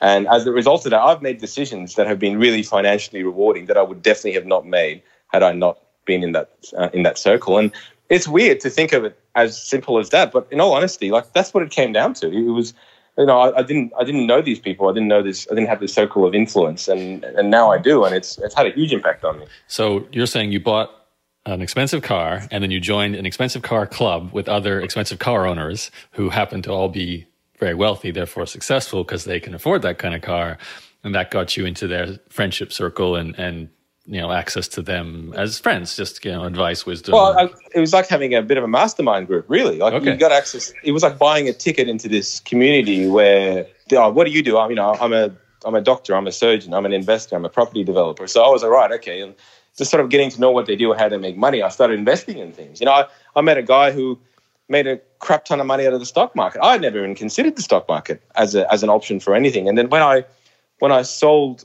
the business in 2016, like this was only maybe 8 months after I bought the Aston, I had this huge amount of money coming in, millions of dollars coming into the bank account, and I had no idea what to do with it. But I had met all these people that were making a lot of money doing things with money they had. So I started doing stuff with that money. And I remember in the first year, I was 40% up on my stocks. And I was like, wow, that was not that hard. That's really easy, because I was following advice from people that could have been completely wrong for all I know, but thankfully they weren't. the car paid for itself in so much capacity so quickly. And I was like, right, okay, I don't regret that decision whatsoever in retrospect. Interesting. Okay, so let's go back to, first of all, let's just say that's a great hack, Alborz. If anyone listening, buy yourself a nice car, get yourself elevated in social status. But think about it logically. People that can afford a $500,000 car or $1 million car are not usually stupid or bad with money. They're not people that just have gone out there and went, I've only got this much money, I'm going to buy a car. I mean, sure, that probably exists somewhere, but in Australia, that's definitely not the case. Most people that own really expensive cars tend to be relatively wealthy. And they also share a passion of cars, and therefore, if you share that passion with them, you tend to become friends first, and then you learn a lot of stuff from them. And, a lot of them learn stuff from me because they had no idea how sort of the digital stuff works. So I helped them with some of their businesses in terms of helping their digital presence and things like that, and I got a lot of help from them. So, yeah, as I said, it opened up a community to me that was previously completely untapped, and it was very rewarding. What is is it just like an automobile club, or what is it? You know what, man? It's Australian car culture is amazing. So yeah, there's a lot of clubs, there's a lot of events. Like I just did a track day with the Brisbane Supercar Club yesterday at Queensland Raceway, and it was fantastic. It was just endless Ferraris and Astons and Porsches and all sorts of stuff there, and just really, really good, decent people that are all self-made and successful and have great stories to tell and great networking. And it inspires me to do more. It inspires me to be better, and that's sort of what I'm trying to surround myself with. So yeah. Yeah, you mentioned that something you took away from those people changed how you were running Car Advice. Can you remember an example specifically? Oh, look, there's a lot of you get a lot of advice from people that have had really good success and exits and things like that. That's been a big help. I don't know if I can pinpoint anything in particular, but it certainly helped me grow up a bit in how I dealt with the corporate side of things. Like I've always been quite a wear your heart on your sleeve type of guy. So if something really irritated me because I knew it was wrong, I wouldn't deal with it in a way to get an outcome that I knew how to get the outcome. I would deal with it in a way that was quite emotional, and I would get really agitated by it. Instead of just going, okay, what do I want to get out of this? How do I get it? Let's do it that way. Would have still been the same outcome, just without the stress. So I think there's a lot of learnings in that regard about just, what do you want from it? Let's just get what you want rather than try and get angry about it. So, yeah, it was a good experience. Okay, so let's go back to Macquarie buying in. We just went a bit of a tangent there, but that's a cool one. So Macquarie buys in 5%, you get to exit. I am kind of curious, though, how do you decide as a founder how much you're willing to sell at that sort of, pre-IPO equity raising time frame? And to go along with that question, how do you even decide how much to sell of your company and dilute the shares of everyone else and value the company? Well, we didn't dilute for Macquarie. We sold existing shares. So they wanted to buy the way we structured the deal was if you want to buy in the company, you have to buy from existing shareholders. And I think Anthony and I were the only ones that sold because I think most of the other shareholders were quite wealthy and didn't need the money, and they knew the valuation wasn't good enough. So I think the valuation we sold to Macquarie was about 25, if I remember correctly. Which was still amazing, a lot better than 4 million about a year before. So it was interesting to get there, sort of thing. I think it was either 20 or 25, I can't remember. But so I sold some shares, Tony sold some shares. Had I not sold those shares, they would have been worth 3 times as much. But at the time, I really needed that cash. I needed a break from, I guess, the financial pressures that had mounted over a 10-year period of running a startup on a pretty average salary and working 12-hour days and, kids, house, wife, all that sort of stuff. And this weird concept, and, this is a bit of a personal thing for me, but this weird concept where everybody thought I had a lot of money and I really didn't. Like, the shares were worth a lot of money. And, we had all these press releases going out, like Car Advice raised money at $20 million valuation. And it's like, and Alborz Fallah is the biggest shareholder. It's like, yeah, but I can't sell those shares. Like there's no value there. I couldn't even get a bank loan, like I said, because those shares, as far as the bank was concerned, was worthless. So I think to have some money in the bank, it felt good, and I needed to do it, and I needed to just de-stress financially, and it really did help, even though I did buy a car and sort of spent most of it. But, buying a car you can't afford to upkeep is a really terrible idea. I guess you knew a proper, complete exit was probably on the horizon, or at least some kind of... No, man, I didn't. I honestly did not know that. I knew we were going to list, and I knew that the risks of that were that I could not sell. I would have had an escrow of at least 18 months, if not 2 years. So even post-listing, I may have been unable to sell a cent of shares for 18 months, because that's quite common for founders to be escrowed for long periods of time. We were hoping for 12 months, but there was a chance it would have to be 18 because that gives the market confidence that, you're here and you're going to make it work because it's in your benefit as well. Ultimately, I think when the offer came in for a sale, it was I wouldn't say an easier way out, but it was a safer way out. And we all sort of agreed that was the way to go. Okay, I know we've been going for a while, but I'm loving this, and hopefully the audience is too. This is one situation where I know you for a long time, so I feel like I can really dive deep. And you're very open and transparent, Alborz, so I appreciate that.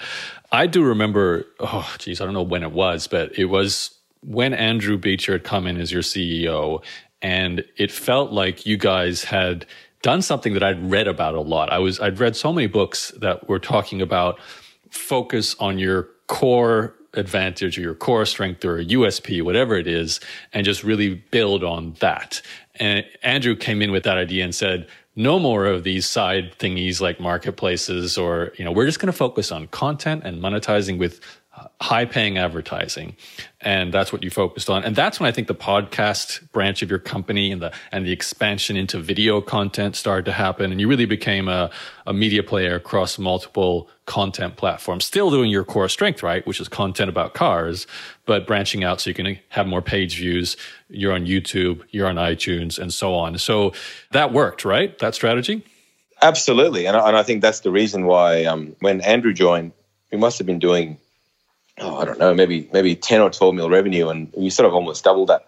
I think it was probably a little less than 10, but we nearly doubled our revenue and substantially more on our profit side. And all we did was focus on content. We just let's just stop all this other crap that we're doing. What are we making? It's like that Dairy Lee chocolate thing I gave an example for. We're, 80% of, actually, it was like 95% of our money comes from our content and selling the advertising and the data and all that around it. Why don't we just do more of it? It seems ridiculous when you put it in such simple terms, but that's what it was. And we just doubled down on content. We hired more content creators. We hired a full video team. We just went crazy spending money on, and we did spend a lot of money on content creation. And it's like a self-fulfilling prophecy because when the industry sees this player go, right, okay, we're doubling down on content and sees everybody going there to work for them, and sees the video production go up and all that stuff, then they go, right, well, we need to be here. Like, we need to ramp up our spend. So, but we had to take a leap of faith. We had to jump into the abyss in the hope that all this capital we were about to invest would be returned. And, to the credit of the industry, I think they realized that and they supported what we were doing because they were in need of quality content. They were in need of an organization that put content first. And our job has always been, every new car, every last detail. And that is a legitimate claim because we do try and review every new car to the every last detail. And that's what we ended up doing. That we came up with that motto, we came up with that concept, and we just went hard at it. We went so hard at it. And that was the best period of Car Advice for me. Even, all the startup stuff was fantastic. But that period where we were well-funded, well-managed, and the energy was absolutely electric. Those last few years was a real hoot, and I think I'll always remember them. So it was a great way to sort of get to a point where we sold the business, just focusing on what we always knew we were best at. So tell us about this exit and how this all works. So I guess the IPO is so connected, even though you didn't have the IPO. Can you tell us what happens getting prepared for an IPO? I know from the media side, you hear about the junket that you have to do as a CEO or a founder, where you're presenting to the investors or the potential investors, to the finance people. You're bringing on board a finance partner to do the running of the listing. You have to get your T's crossed, your I's dotted, everything in place, get your financials good. Is that all happening behind the scenes? And how much are you involved with that as a founder? Or are you just doing car reviews as you always were? No. I was on the board, and at that point I was pretty involved in a lot of the other stuff of the business, not just the content. The content is still what has always driven me, and that's what I love, and that's what I'll continue to love. But at that point, I was personally trying to get more involved because it was pretty important to me, because it was 99.9% of my net worth in that company, right? And I needed to take a personal interest because I was the biggest beneficiary, and it was important for me. One thing we did really well, and I suppose that really helped us, but we also gave Andrew a substantial shareholding in the company. And he bought some shares, but we also issued a lot of shares because there needed to be a big incentive for him to get us to where we wanted to go. And that was so that he would make millions of dollars himself, which he did as part of the sale. And that strategy of alignment allowed him and I and Tony and, everybody else that had shares. And, I probably didn't mention this, but we gave away 15% of our shares to our staff. So there was a lot of shareholders that were working for us. It was we all felt like we owned a bit of this because we did. Obviously, I had the most, but people that had, a couple of $100,000 worth of shares, they were still going to make a lot of money if this thing succeeded. So we all worked together as a result. And getting ready for an IPO, we spent so much time on planes flying to corporate bank meetings and just listening to just stuff that I just thought was a complete waste of time. But, we needed to be prepared for analysts asking questions, and you got to do a lot of media roadshows and all that sort of stuff. We did a pre-IPO round. So we raised through an investment bank, private equity, all sorts of things. We did a pre-IPO round prior to listing at I can't remember the valuation now. I think it's somewhere in the 20s, high 20s. And every one of those people made money. I think they all made at least 10 to 15% on their money. For those that didn't sell in the initial first phase, they probably even doubled or tripled their money. But so we did a lot of those road shows. We spent a lot of time. There's so much documentation and death by PowerPoint and God knows what else. I wasn't enjoying that side of it, but I was excited about the prospect of what we were doing. But as I said, whilst that was all going on, conversations were being had on the side about a takeover bid. And although I was very wary and quite conscious of the fact that this could just be a ruse or I wasn't paranoid, but I'd gone through it before. It really hurt 2 years earlier. As I said, that memory is very raw. I remember where I was in Hong Kong airport when I got the phone call telling me we had no offers except for a bullshit one at 4 mil. I was like, we're going down the path of IPO. We're gonna have to do this. But I guess the further along we got, there was some media leaks about the IPO, and that really brought in some interest from potential media companies. And I remember being in the office of our then chairman, who was our previous CEO, who helped along the way with this as well. At his he was the CEO of some car sharing company, and we were in his office at 1:30 a.m. in the morning signing the documents for this sale. And they had it was a bottle of scotch or something, and they had this is the strangest thing. Their mascot was some weird animal. And they had this costume of their mascot sitting around. And I remember just putting it on. And it was just such a strange thing to sign all these documents for this sale and at this random office. And it was surreal, man. It was really surreal. So I had an aim in my life. I wanted to be a millionaire before 30. And I missed it by 2 weeks. I did. I missed it by 2 weeks. And I know I shouldn't be sad about it, but I literally missed it by 2 weeks. And I remember when I sold the business, when we sold it, so we sold in two halves, as I said before, and the first half of the money went into my account. And when I said to you before where I went and got printouts of that initial few $100,000 that went in from Macquarie, this time, we're talking millions. And dude, I must have got 100 printouts of that thing. Because I had my NetBank app on my phone, my internet banking app, and it gives me a little thing when someone puts in money, and it came up with a notification. Someone has paid you this much money. I was like, holy shit! I've got a screenshot of that notification, because how many times in life will you get a notification where someone has put in that substantial amount of money in your bank account? And when I looked at myself in the mirror, I looked at the phone, and when I looked at myself in the mirror, and I said, "Oh, you're a millionaire now." And then I said, "I don't feel any different." I didn't feel any different. I sort of just sat in my room for an hour. I just kept looking at this thing and trying to comprehend what that meant for my life.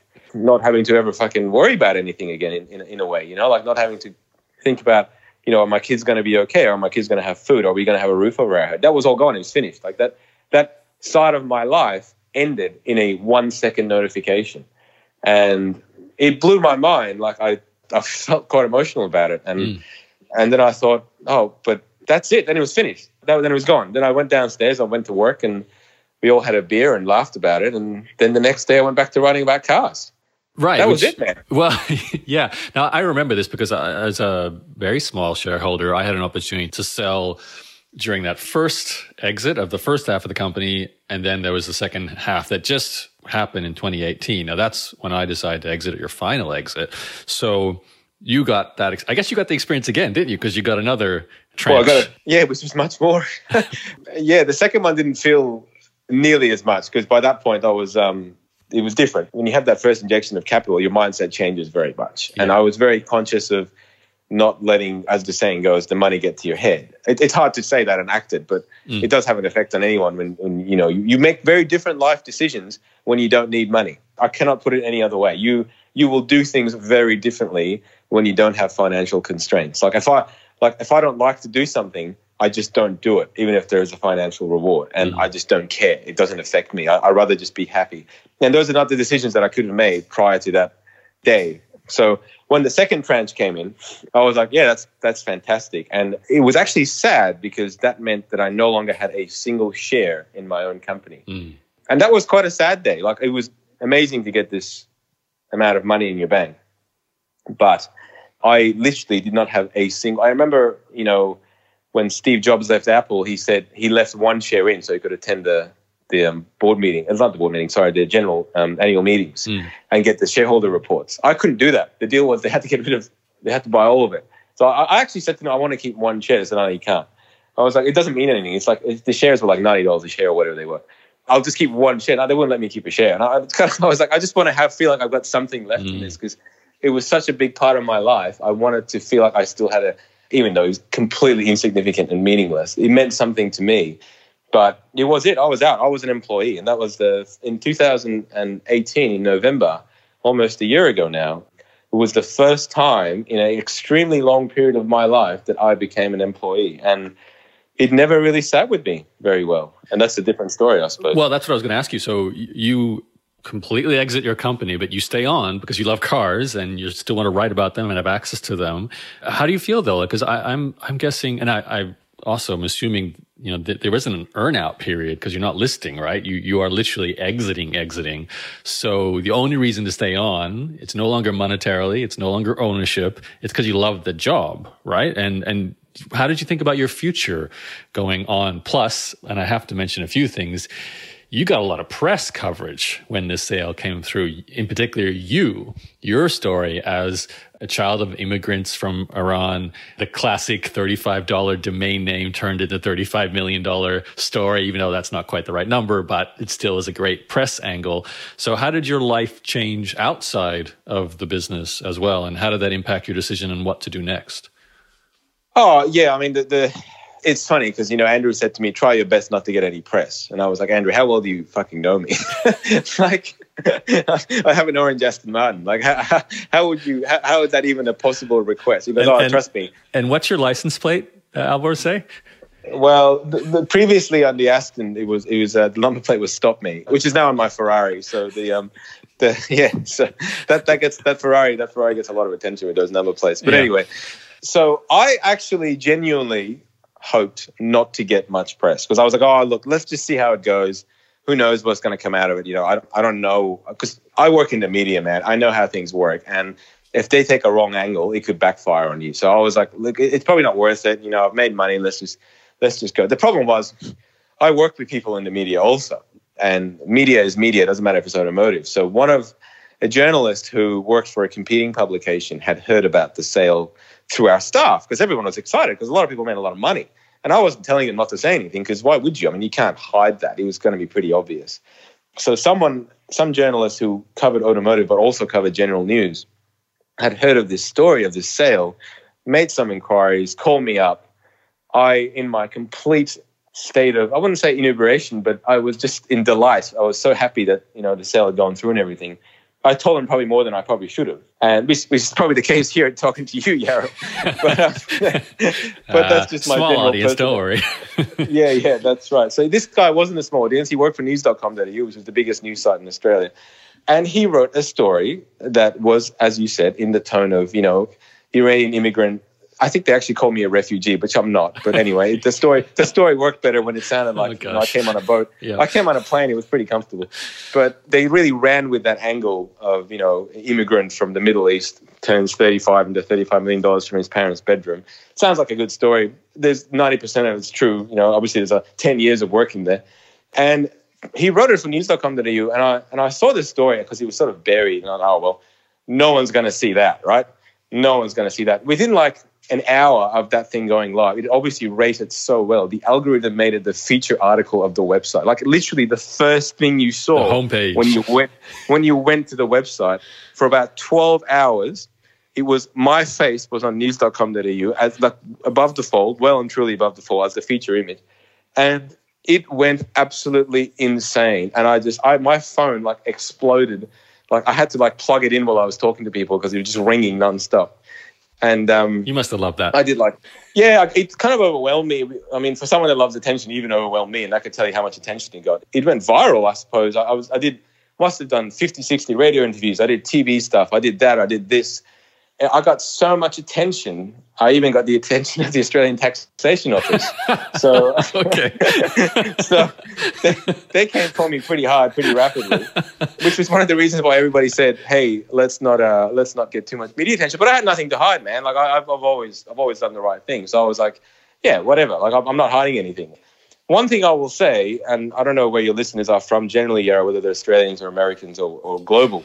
One thing I will say is in Australia, we don't celebrate success in the same way as the Americans or North Americans do. So where in America, where someone has like a great windfall or a victory or something, there's a lot of success, there's a lot of congratulations, there's a lot of that goes on afterwards. In Australia, we have something called tall puppy syndrome where people will naturally assume you're successful because you've done something wrong. You've been dodgy or you've been lucky, or there is an element of excuse being made for someone else's success because you feel like that could have been you, but you didn't do this, or you didn't have supportive parents, or you didn't have the money. Man, I came from a broke family. Like I came from a very, middle-class family. My parents were very well educated, but, we migrated from Iran when I was 9 and we had nothing here. We literally came with nothing. So there was no financial backing. There was none of that. There was just a lot of determination. And a lot of that got to me. A lot of the criticism got to me about, this guy's just lucky and blah, blah, blah. Because I knew what it took to get there. There's a lot of sacrifices. So whilst there was a lot of positive press, there was also a lot of negative sentiment. And that took me a while to deal with. And although I knew about that, like emotionally, I was able to understand how these people, I've got a degree in psychology. I'm very much into that, understanding that sort of human behavioral patterns and things like that. But it still took a little bit of time for me to sort of go, right, I can't believe all these people have so much hate. And I guess whilst I should have known, I wasn't expecting it, and it sort of took me by surprise. So that was the biggest thing for me with that media thing, was the amount of sort of, negative sentiment I felt as well. So it wasn't all happy-go-lucky, I suppose. And your plans for your future at that time, was it you just keep doing the job because you didn't know what else to do with your life? Because you could have done nothing. You could have just hang out with your kids, right? Stop traveling as much. Get rid of those kidney stones. My wife always jokes that if I ever stop working, we'd get divorced because, because I'm so annoying when I'm home. So there's probably no element of truth in that, but it is quite a valid statement in a sense that I am at my happiest when I'm working. That is only further extended by me saying I'm at my happiest when I'm working on something I love. That's where I'm going back to now. I tried so I suppose, it's worth saying I am leaving my job at Car Advice. I'm in the process of leaving that. There's an extended period of time from when I can leave after I have given notice. So I am in the process of extracting myself, not because I don't love the company anymore. Obviously, there is so much of me in Car Advice, and from the orange logo that's still there to the concept of content and how it all works, is a lot of it is, came from Tony and I, and it's still there, and it very much is still kicking. And it's now the biggest editorial car site in Australia. Like, we took over all our competitors. We took over Drive as part of the Fairfax merger. We're so big now, it's hilarious. We're in the newspapers, we're on TV, we have a TV show, we have a radio show. It's absurd. Our reach is astronomical. It's never been so big. And you would think that I would just go, right, I'm going to just enjoy the next 2 years. And the power is insane. As an industry sort of mouthpiece, as an industry media organization, our power is now unrivaled by anyone. However, we're now owned by a corporate entity, and that brings along a very different culture that I have never been happy or used to. I'm not a good corporate citizen in that sense of being able to, just spend all day doing reports and sort of managing up. And I like to make shit happen. I don't like wasting time. I don't like procedures that I feel are meaningless. And I'm not saying they are meaningless, but they feel meaningless to me. So I'm in the process of restarting, man. I gotta do what I love, and the university that you and I met at made me an honorary professor, an honorary adjunct professor, and I am the entrepreneur in residence at the University of Queensland, and I do a lot of speaking there, and I do, I've done graduation speeches there. I do a lot of stuff with students there, mentoring and otherwise, that I feel really good about. I try and instill in them just the basic concept that you can go and work for yourself. Like, Car Advice was the 17th business I started, as you would know from the previous podcast. So I have failed a lot, and just try and get these people to understand that in case you fail, you can keep going, because, you're only ever one step away from success after a failure. So it's a journey, and you got to continue to strive for it. But in those same lectures, I always talk about how the reason a startup is successful is because it's not stuck in a corporate bureaucracy of red tape. It's not stuck in this environment where all you do is do management reports and board meetings and meetings about meetings and plans about plans. Literally plans about plans. That's what I'm doing. I'm not even making that up. I'm doing plans about plans. And it just blows my mind. And in all seriousness, at the last lecture I did at the university, I actually stopped myself for about 5 seconds while I was talking about this and realized I had this weird self-realization. Like when I realized I was fat, I realized that's what I'm doing now. What I'm saying to these people not to do is what I am currently doing. And I smiled and continued with the lecture, and I decided at that point that I was going to resign and leave. So, I'm doing it with the best people. So the people that I started the business with are coming with me. And I feel like it's a fitting end to what has been an incredible sort of 13 years of my life. It's the longest relationship I've ever had with anything, except for my parents, obviously. But there's a part of me that feels really sad to walk out that door, and that'll be quite soon when I do walk out that door, and that'll be the last time. But I guess you got to change, right? You got to move. You've got to move on to new things. And I'm going to be back in auto, and I'm going to do something in that space in due time. A startup, I'm assuming? Absolutely. Yeah, that's what I know how to do best. I've got to focus on what I know how to do best, man. Like I've got to do, like I've done a lot of startups in my time, and when I look at them retrospectively, a lot of them actually worked. I just didn't know how to make money from them in terms of like audience, in terms of like getting attention, in terms of taking off. A lot of the stuff I've done in the past, I've actually done quite well. I just never made money from them. So I've learned a lot of that now. I've learned a lot of that monetization ability. And I've also met a lot of people that know how to do it better than me. And I don't have to spend, 10 years to do something that I could do in 2 or 3. So my aim is basically, go out there and start again. And with the energy that I know can exist, with the same vibrance, with the right people, I'm really excited. The thought of it really excites me. I'm sort of pacing around the room as I'm talking about it right now, because that's what gets my blood going. The idea of doing it again, having the control, having the ability to make the right decisions in 5 minutes, not 5 months. That sounds ridiculous, but that's what I'm stuck with at the moment. I can totally understand. Are you planning on going back into the media side of automotive, or do you? Absolutely. That's what I know best. That's what people know me best for. And I'm like I think you said prior, before we started recording, it's kind of like Top Gear at the Grand Tour, except hopefully less shit. So, so I'm. That's what it is. It does seem kind of strange, though. You're going to start up another car magazine type business and continue to do the same thing, but just as the owner competing against your previous company. Is that possibly what might happen?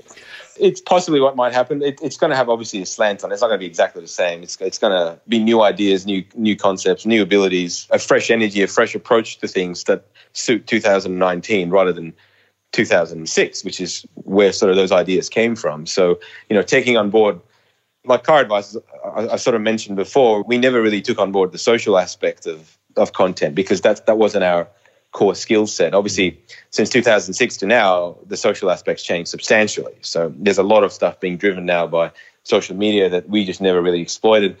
I'm not saying we're going to go down the path of a social media car business, but there's a lot more that we can do that we just don't do at Car Advice, because much in the same way that a company that started life as a print company really struggles to go online, I think an online company that started as its focus in a certain way about SEO and structuring of things like that really struggles. And I felt like Car Advice has struggled to sort of evolve from where it is today to where it needs to be. And that doesn't mean that it won't do it. I just don't feel like it can do it. I can help it do it. So I just want to go out there. I just want to start again. That's what I do, man. I call myself an entrepreneur, much like yourself, and I feel like I'll be living a lie if I didn't have some entrepreneurial abilities to go back out there and start my 18th business, which actually it's not true. My 18th business is Watch Advice. That's going really well.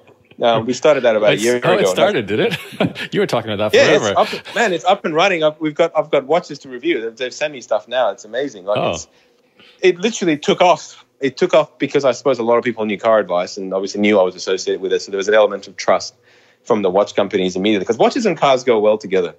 But also, I mean, the formula was simple. It's basically replace the cars with watches. Obviously, it's very different to review a watch to a car, but it's a similar angle, and there's no competition in that space, legitimate competition in that space. So the advertising potential is also quite large, and it's not going to be nearly as big as Car Advice, but it's a business that is, again, driven by a friend of mine who's passionate about watches, and I know he's going to make it a success. So, are you a co-founder or? Yeah, we're 50-50 on it. So, and what are you doing for it? All the business side of it, like in terms of understanding the technical side, the commercialization side, the ad trafficking side, all that stuff, all the things I've learned from Car Advice, I'm sort of bringing onto that. Plus, also the passion and the drive to make sure we've got daily content. I'm also investing in it, obviously. There's a lot there.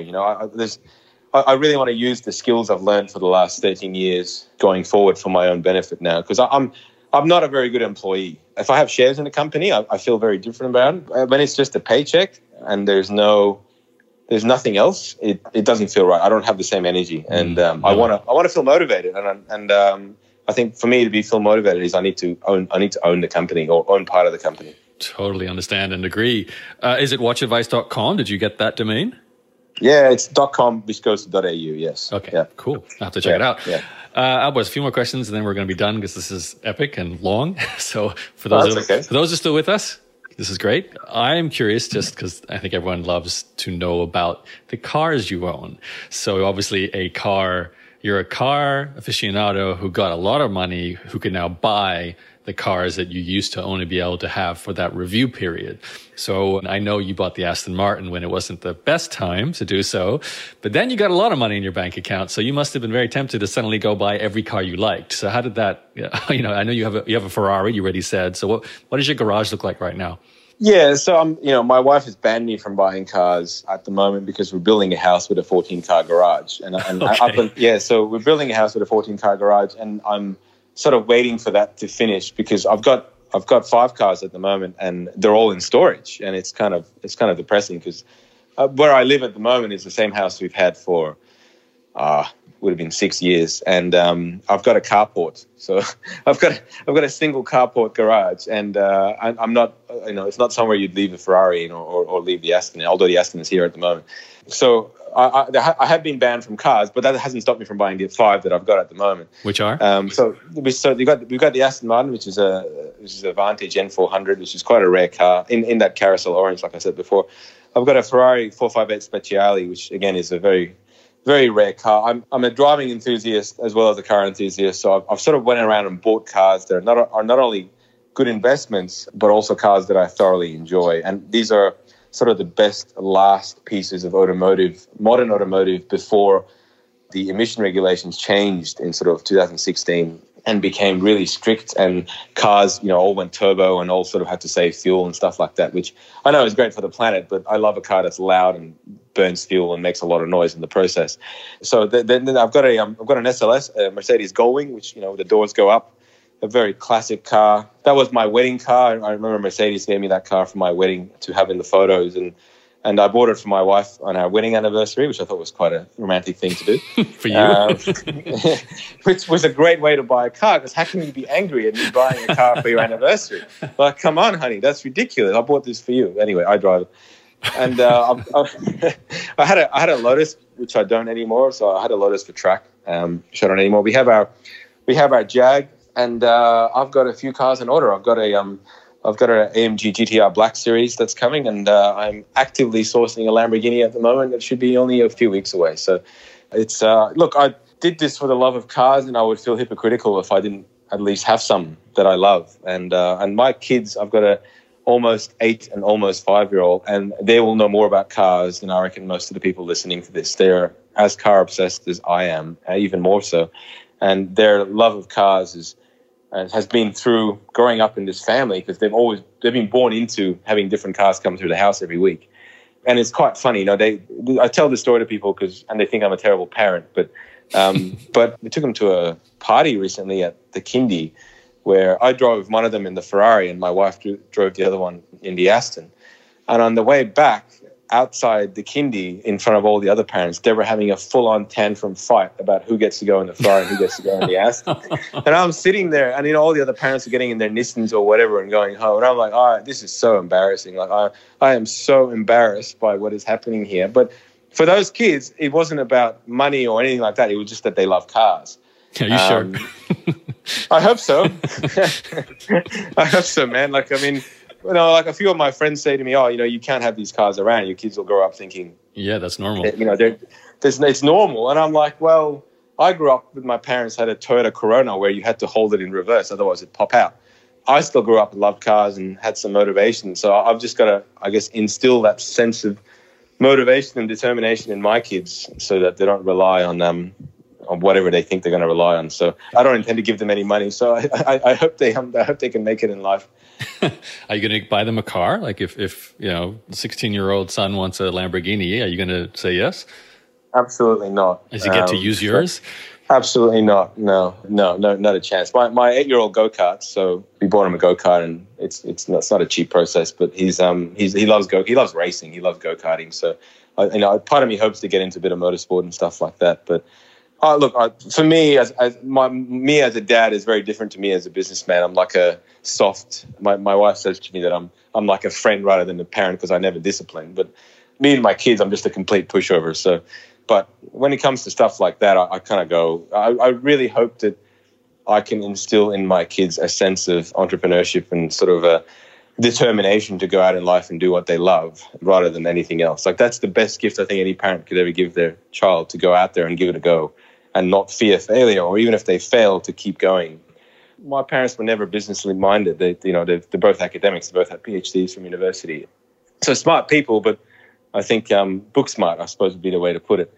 But, I was fortunate enough that I sort of fell into this through my love of technology, that I sort of started a business inadvertently, not realizing I'd started a business back when I was 12 and started earning money from advertising back I don't know when that was. And that was the first time I ever made money. The check arrived in the mail and I thought, oh, that's weird. I made money from something. I didn't realize you could make money from that. And it just, as I said, I literally fell into it. And it sort of just opened my mind to the concept of I don't have to work for anyone. It also really helped. I mentioned this in the first podcast, but it really helped that I went for a job at a supermarket and they told me I didn't have the personality. I was like, what the fuck does that mean? I'm just checking out things from the supermarket. But those sort of moments in time, like little forks in the road, really had big impacts on me as a young person, that I thought, well, if I'm not good enough to work for Woolworths, I'll go and do my own thing. And I mean, that sounds completely stupid, but whoever didn't hire me was probably the best influence on my life indirectly. We don't even know who they were now or what. They wouldn't even know that impact existed. But little things like that really set me in different directions. This is how I sort of ended up here. Okay, I think that's a pretty good note to end the interview on, but I do have one last question. There's going to be people listening here, and I think it's fair to say you are the 1% of the 1% in terms of entrepreneurs as well, getting this kind of outcome. And even what you just said kind of hints at there's an aspect of personality that drives this, and there's an aspect, I'm sure you'd agree, of luck and timing that drives this as well. Like you said, technology emerging. You happen to like automotive, a very financially lucrative industry. But if someone is listening to this and they're going, I want to also be the 1% of 1% entrepreneur, what now, especially in hindsight with all these years that have passed and the exit is completed and you're about to leave that role as well and start another startup. So, you're taking this knowledge in with the next company you're going to start. What do you now know is the most important thing or things to do to try and get that 1% of 1% result from a company? It's a very good question. And I think it needs to be thought about a little bit more deeply, in a sense that, yes, there is definitely an element of luck. Yes, there's definitely an element of timing and emerging technologies. But like I said, Car Advice was the 17th attempt at a business for me. So whatever terrible luck I'd had in the last 16 or whatever, eventually, the concept of making your own luck, if you try different things or try something long enough and never give up and always persevere, you will feel lucky because one thing will work and people go, oh, that was lucky. It's like, well, no, because the other 16 weren't lucky. They didn't have luck. They didn't have the right sort of combination of timing and all the other factors. But the one thing I will say is if you never give up, if you keep going, you will eventually feel lucky because you will eventually succeed. And success really is always just one single step away from a complete and utter failure. And the people that I've always found, and all the people that I know now that have been hugely successful, that are completely self-made, whether I've met through my networks or whatever, all of these people have had enormous amount of failure in life. You never hear about it. Like in all that press that I ever got about the sale of this business, not one person mentioned all the struggle and all the 10 years of my life that went into car advice, where I basically had no friends. I never went out partying. I never did anything. Like, I think you've talked about this yourself, Yara. Like, I missed 10 years of my life. I didn't do much. I didn't travel. I didn't travel for fun. I didn't have, these friends to go out with and partying. I didn't have multiple girlfriends. None of that stuff occurred for me. So there was a lot of sacrifice that went into building this. So luck is all well and good. But ultimately, man, if you want something bad enough, if you want to be successful, if you want to be that 1% of 1%, you just got to go out there and do it. And if you fail, you just got to keep going. You got to do it again. And you got to do it again. And you got to do it again. Because if you keep doing it enough, eventually you will succeed. It's just mathematics. At the end of the day, if you don't give up, you will eventually succeed. But I think you have to have that emotional and that personal character of being driven enough to be able to be beaten down by failure and get up again and keep going. And I think that's probably been my strongest asset. I'm not the smartest guy out there, by all means. I think most of the staff that work at Car Advice would have a higher IQ than me. But the one thing I will say about myself, and not in a boastful way, is that I'm pretty determined and I'm really stubborn. So I will not give up on something really easily. And you can ask my wife, I'm extremely stubborn. But if I get it in my head that I'm going to do something, I'll do it. And I won't give up. Like, it was the same thing with losing weight. Once I set myself a goal, I just lost weight.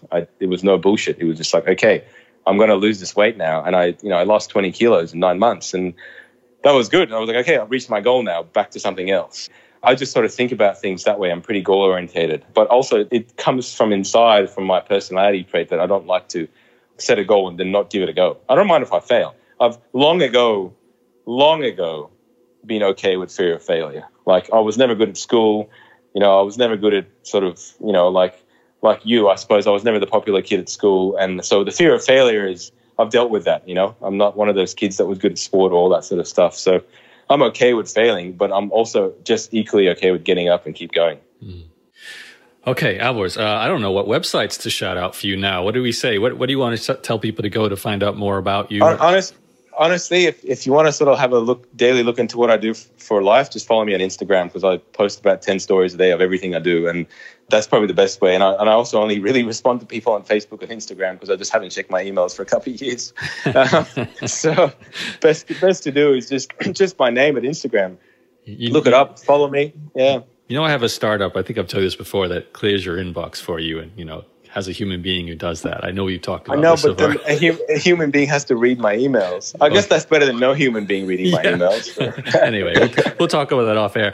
Alborz, thank you for, I think you've got the record now, the longest podcast I've had on the show. So I really appreciate the background, the detail, everything that you shared with us. Really inspiring and just really interesting from, obviously as a friend of yours, seeing you go through at least part of that when I lived in Australia, but not seeing so much of it too, because there's so much going on behind the scenes with CEOs dying, fundraising, appearing like you're rich, but you're really not, and then being exceptionally wealthy, all these ups and downs. So the story is fantastic, and I can't wait to read the book. So I'm looking forward to that getting out there too.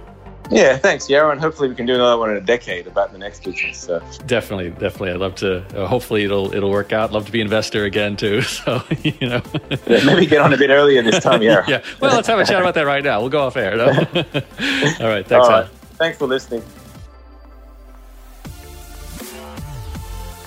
I've been a person who very early on realized that email is a huge time suck. Like you probably are now, I used to deal with all my email myself. I think most people on the planet still do that. Their email inbox is something they see as their own. They have to deal with it. I learned that inbox, my email inbox, is the biggest productivity killer, time suck. Not to mention it goes completely against my goal for the laptop lifestyle. If I want the freedom to travel, to run my business anywhere, I can't be checking my email 4 or 5, 6 times a day, worrying about, customer complaints or new jobs coming in. And that's what I used to do until about 12 years ago, I hired my first ever inbox manager. And that was a person who became absolutely vital to not just my business, but my life. It significantly reduced my stress. Because I think like most people, you're probably getting up early in the morning and handling your email then and possibly spending 1 or 2 or even 3 hours. Your entire morning can be wiped out just replying to messages. Doesn't move your life forward. It doesn't move your business forward. It's kind of like busy work. Or maybe you're coming home at night to the big pile of emails and you've got potential customer queries. You've got clients who are asking for things. These are important messages and you end up losing your entire evening when you'd rather be relaxing, spending time with friends or family, or even watching Netflix, whatever it is you want to do. But you've got this big pile of email that is not going to get smaller unless you go and deal with it. The next day there'll be more emails coming in, and the next day there's more emails coming in. So for me, I made sure that once I got rid of it, I never had to deal with it again. So I've had either 1 or 2 or even 3 people handling my inbox, specialists, for over 12 years now.